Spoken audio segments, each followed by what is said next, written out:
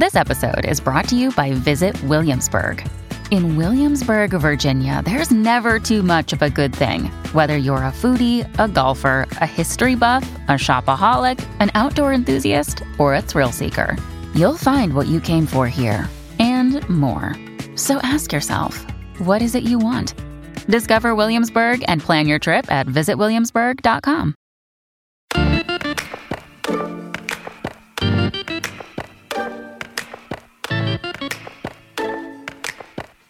Welcome back to Damages. I'm Amy Westervelt. So far this season, we've looked at how rights of nature has worked in both tribal court and district courts in the United States. What would the law have to look like to correspond to a state of affairs in which the river had rights? The suit would have to be brought in the name of the river. The river would be the plaintiff, not Jones. But for most folks, if they've heard about rights of nature at all, it's not because of how the idea has played out in the U.S., but because of how it took hold in South America, particularly in Ecuador. Mónica Feria-Tinta mentioned this in our last episode. You know, it's quite unique in the world. The Constitution in Ecuador has this acknowledgement that nature has rights, something that doesn't exist in other constitutions. In 2008, Ecuador became the first country in the world to write rights of nature into its constitution. Today, we're going to look at how that came about and why we're just now starting to see rulings come out of Ecuador that are shaping how the whole world understands rights of nature.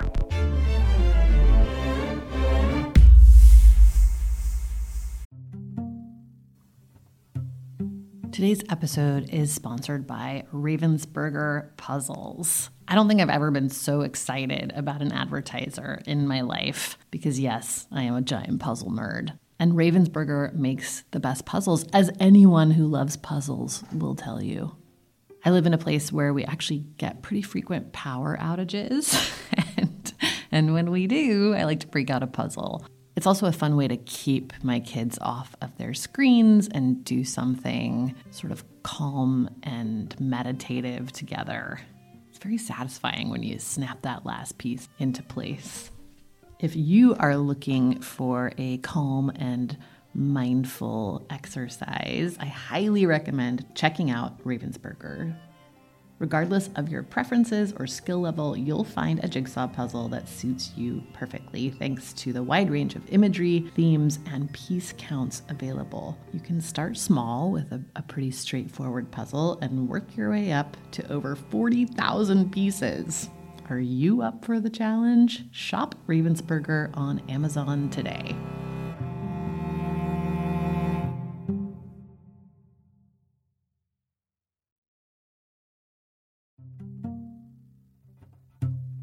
This holiday season, get a gift for yourself too, and keep it simple.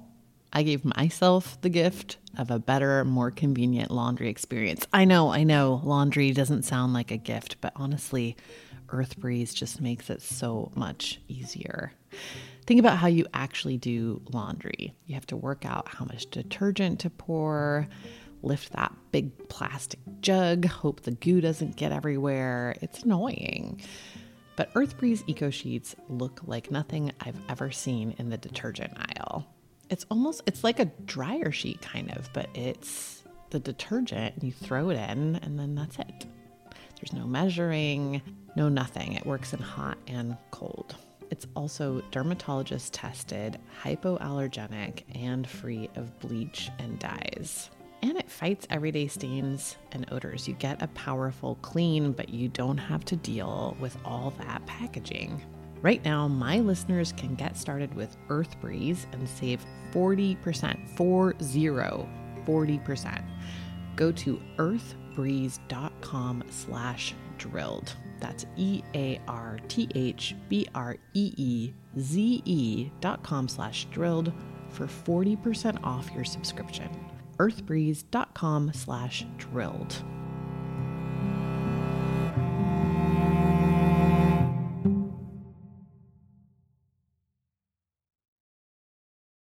We're going to time travel a bit. First, all the way back to the 1970s when the oil industry first arrived in Ecuador.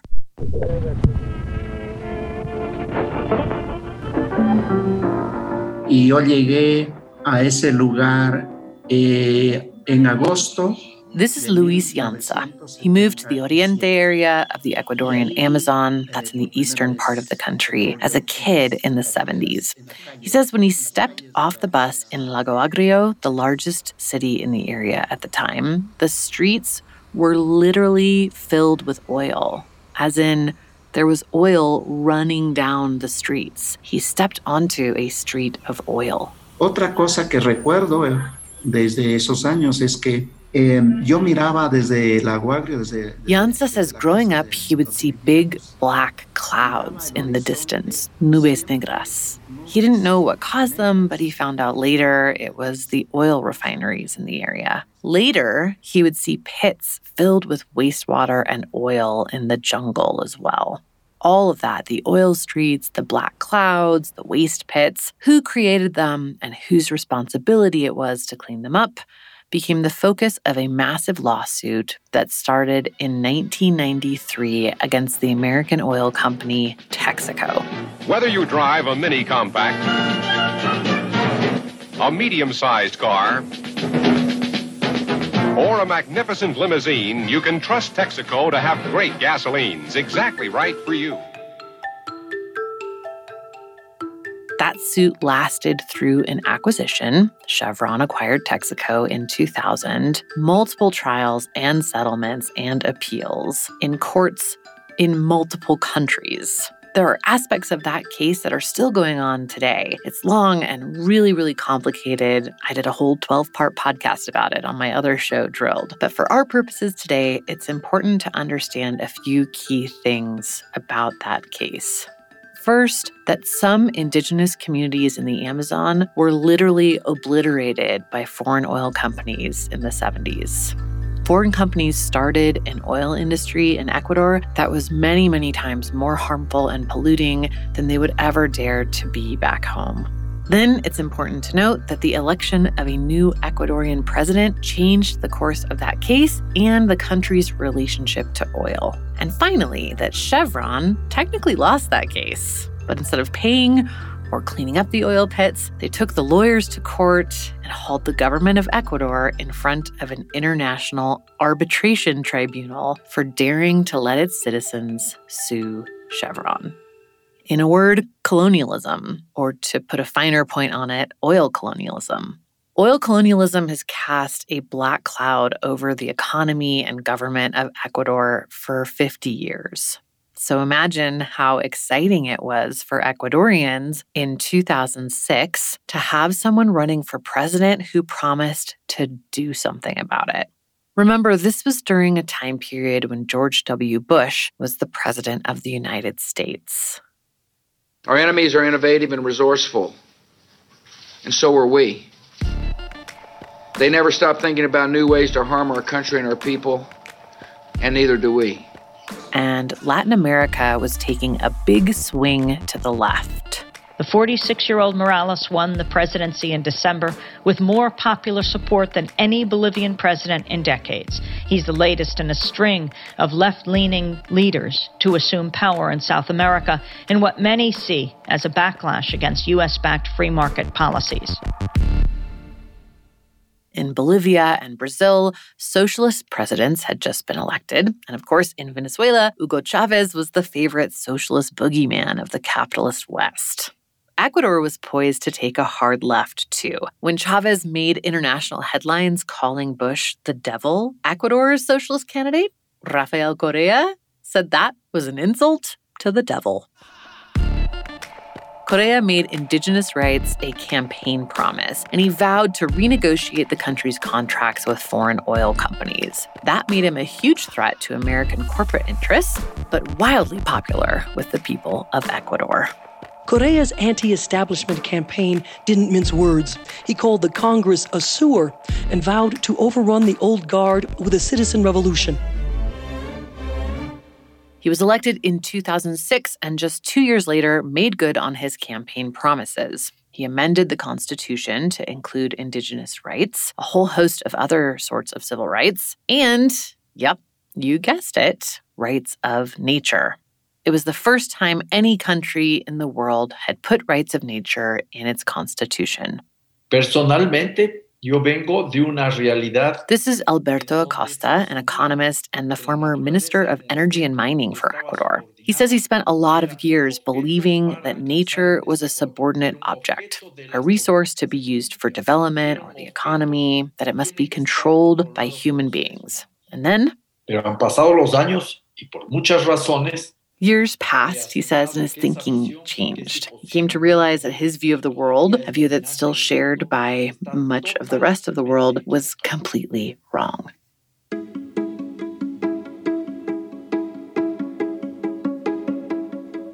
Acosta went on to actually help write those amendments to the Constitution in 2008. He helped to write the Rights of Nature Amendment, which was a big deal both for Ecuador and for rights of nature advocates all over the world, who started to look at Ecuador as a place to test out the idea of using rights of nature to hold corporations accountable.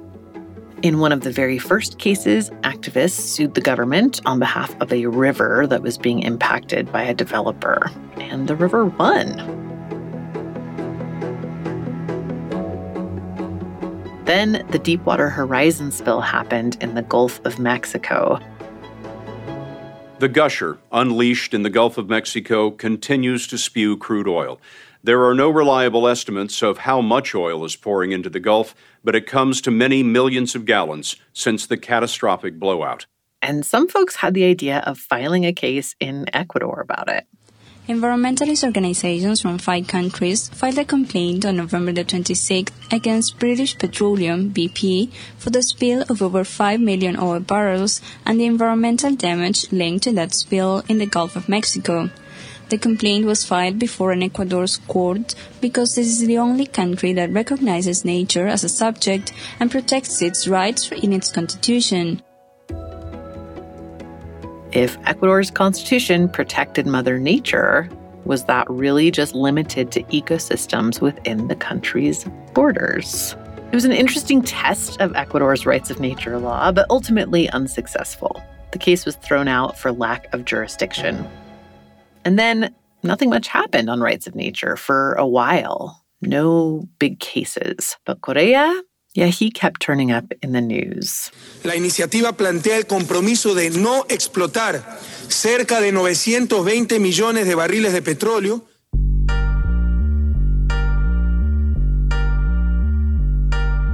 The international press could not get enough of this plan he had hatched to protect the Amazon, specifically Yasuni Park, where an enormous oil reservoir had been found beneath an exceptionally fragile part of the forest. Correa tried to sidestep the oil curse. Instead of having to decide whether to preserve the forest or get the oil money, Correa proposed something along the lines of climate debt. Developed countries should pay Ecuador not to extract that oil. For just $3.6 billion over 13 years, Ecuador would agree to leave it in the ground, avoiding more than 473 million tons of CO2 emissions. It also would have protected one of the most biodiverse places on the planet. 5 years later, though, Correa was announcing a shockingly different plan to the country. Solicitar a la Asamblea Nacional la declaratoria de interés nacional. I asked the National Assembly, in national interest, to explore for oil in Yasuni. But listen well, people of Ecuador, especially my dear young people. Exploration will affect less than 1% of Yasuni Park. Developed nations had only kicked in $30 million to preserve the Ecuadorian Amazon. And Correa's argument was that he couldn't say no to the economic development the country so desperately needed just to save a forest. For a lot of people, this officially marked the end of Correa's commitments to indigenous communities and the environment. By this point in his presidency, Correa had already survived a coup attempt and various corruption scandals. Chevron had gone after him really hard for supporting the case against it in Ecuador, and he was coming to grips with the fact that his country's economy had become entirely dependent on oil money. He couldn't turn that off immediately and risk plunging the country deeper into poverty, and he couldn't allow more drilling without harming indigenous communities and the ecosystem. It's kind of like the position a lot of countries are finding themselves in today. So Correa went for a plan that made nobody happy, just a little bit of drilling. He moved forward with plans to drill in just 1% of Yasuní, which he thought was a great compromise, but it disappointed both environmentalists and indigenous leaders. And even the people who were for oil drilling didn't get what they wanted. Over the years, Correa got kind of bitter about the whole thing. Are we really going to put nature's rights over helping the poor, he asked. He complained about, quote, infantile environmentalism and people who just couldn't accept trade-offs. Between the coup attempt and the various scandals plaguing his administration, from 2010 until he left office in 2017, Correa's government was marked by instability, and that included the courts too.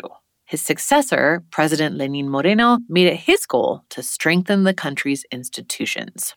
In 2019, he tasked a Council of Citizen Participation with appointing 9 new judges to the Constitutional Court. Those judges announced that they would take on several rights of nature cases for the first time in years. This particular court has prioritized rights of nature specifically, and they have selected a few cases to concentrate on so that the parameters of rights of nature, how it is applied in practical ways, the scope of the law is worked out. This is Melissa Troutman. She's a journalist and co-founder of the investigative news outlet Public Herald in the United States. She made a documentary film about rights of nature called Invisible Hand that came out in 2020. And she's been following the rights of nature movement for several years. And one of those cases before the Constitutional Court of Ecuador is a case to protect Los Cedros Forest Reserve from mining. It's a very, very ecologically diverse forest that will be gone if concessions for mining put forth by the Ecuadorian government go through.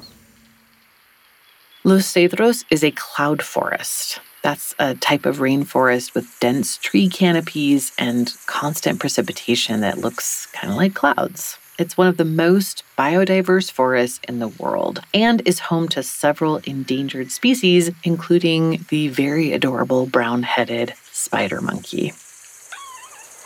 It's also already listed as a protected forest in Ecuador. So a lot of environmentalists in the country were asking, if you can mine in a protected forest, what does the protected label even mean? It's important politically, too. The Los Cedros case didn't just come before the court after new justices had been put in place. It came before the court during a much more business-friendly presidency. President Guillermo Lasso vowed to expand mining and oil extraction in the country and has so far done just that. Tossing mining permits in Los Cedros could shut down mining in any of the country's protected forests.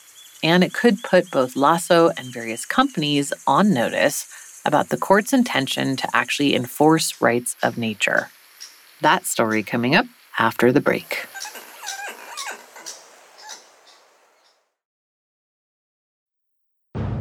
Are you looking for a country with naively low mining regulations, zero red tape, and irresponsibly low taxes? Look no further. Introducing a fabulous once-in-a-lifetime opportunity to open your very own mine in the most biodiverse country on the planet. And there is literally nowhere you can't mine. This is from a parody ad that some environmental groups made around the time that the Los Cedros case was going to court. Los Cedros, ready to mine. Cebu, good to blow. Chontal, up for grabs. The complaint in the Los Cedros case centers on a 2017 policy change that allowed mining on 6 million acres in Ecuador, including more than half of Los Cedros. It was thought to be a quick move to replace declining oil revenues with mining money. Los Cedros was originally given protected forest status because it's home to so many rare and endangered species, dozens of them. So environmentalists immediately questioned the permits there. Environmental groups began working with indigenous leaders in the area and filed their case invoking rights of nature to block the mining permits in Los Cedros in 2019. The provincial court agreed with the activists. Mining Los Cedros was a clear rights of nature violation. The mining companies appealed that decision, and it headed to the Constitutional Court in 2020. Here's Alberto Acosta again. Tuviste en el caso en audiencia de Los Cedros, se presentaron personas científicos y científicas de distintas partes del mundo. He says scientists from all over the world testified to defend the spider monkeys, the plants, the water, and it was great, magnificent even. Pero me hago las preguntas. Seguimos defendiendo solo situaciones aisladas, ¿ya? We continue to defend isolated situations, he says. This wonderful protected forest of Los Cedros, but why not all the forests? Why not all the forests and all the moors? Why not all the water sources already? For Acosta, protecting entire ecosystems would be more in keeping with the intention of rights of nature, not just one case, one place at a time. But there's that problem again of shoehorning this very different view of nature into a Western court system. The courts in Ecuador, like those in the US, work case by case. So it's hard to make big shifts in philosophy. You can't really say, forget specifics, let's litigate how we treat forests overall. Although rights of nature cases still have to be litigated one at a time, Los Cedros was seen as a case that could set enough of a precedent to protect lots of other forests. So, scientists and lawyers from all over the world zoomed in to testify before the Constitutional Court in Ecuador on behalf of Los Cedros.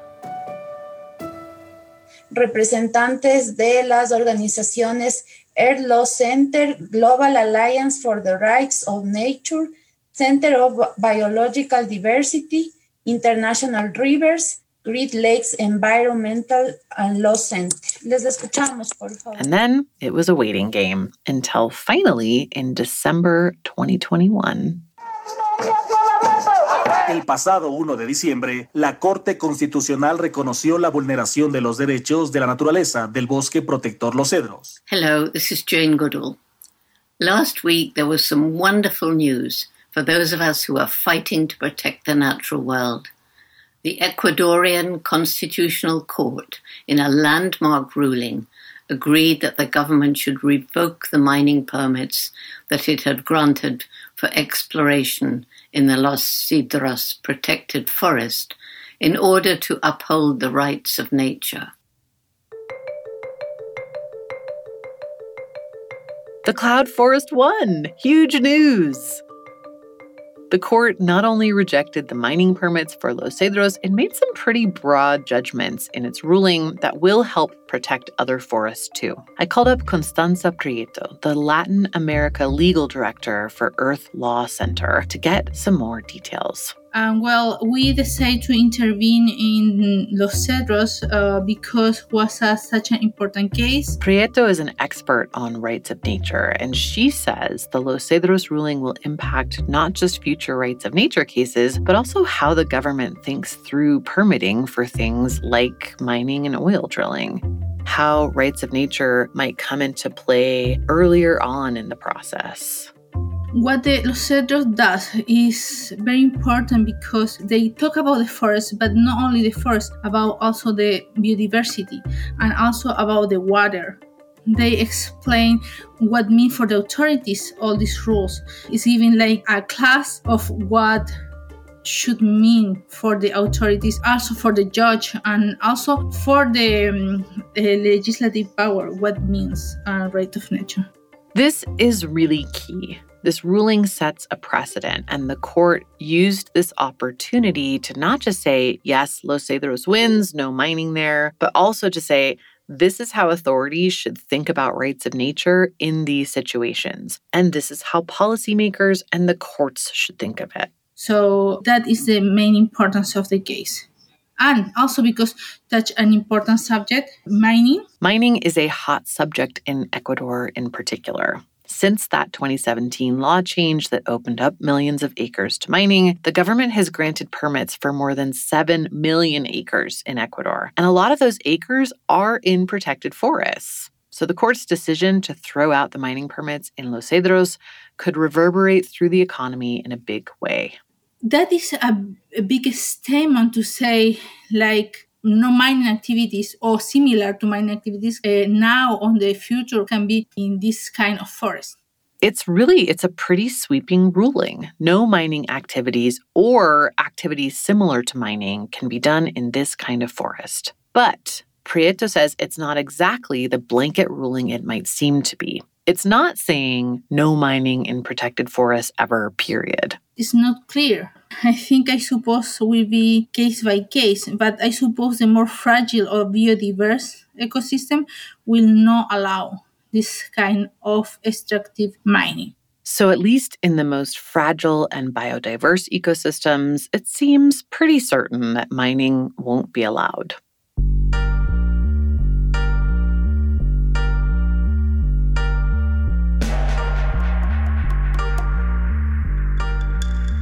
If Ecuadorian President Guillermo Lasso had his way, the ruling wouldn't impact anything outside of Los Cedros. The businessman president has pinned his hopes for building Ecuador's economy on mining. And there's an interesting twist here. At least some of that mining will feed into the international supply chain for renewable energy and electric vehicles. In an interview with the Financial Times, Lasso said that Ecuador's deposits of copper and other valuable metals need to be mined to support the global energy transition away from fossil fuels. This is a super interesting problem facing the entire world at the moment. As we turn towards electrification as part of the solution to climate change, how does that system rely on the same extractive processes that led to the climate crisis in the first place? And what can be done to address the impact of those processes? Lasso has also okayed a lot of oil development, and it's unclear just how much of the country's planned mining is actually connected to electrification or how committed to that energy transition the president actually is. But Lasso told the FT that he planned to try to win over public opinion by, quote, explaining what kind of mining this is, responsible, sustainable mining, and defending the greater interest of the majority of Ecuadorians above the political interests of indigenous leaders. Meanwhile, just a few weeks after the Los Cedros decision, the Constitutional Court dealt Lasso another potential blow. In the same round of constitutional amendments that added rights of nature to Ecuador's constitution back in 2008, remember, the country also added various specific rights for indigenous communities. One of those rights was the right to free, prior, and informed consultation around development or extraction projects taking place in their lands. In February 2022, the court ruled that some indigenous communities' rights to this type of consultation had been violated by various oil projects. The court called for stronger protections to guarantee indigenous communities' rights to decide over extractive projects in their territories. The 1-2 punch of Los Cedros and this indigenous rights ruling sends a clear signal to Lasso and to extractive industries. Ecuador's new court plans to take its constitution, including rights of nature and indigenous rights, seriously.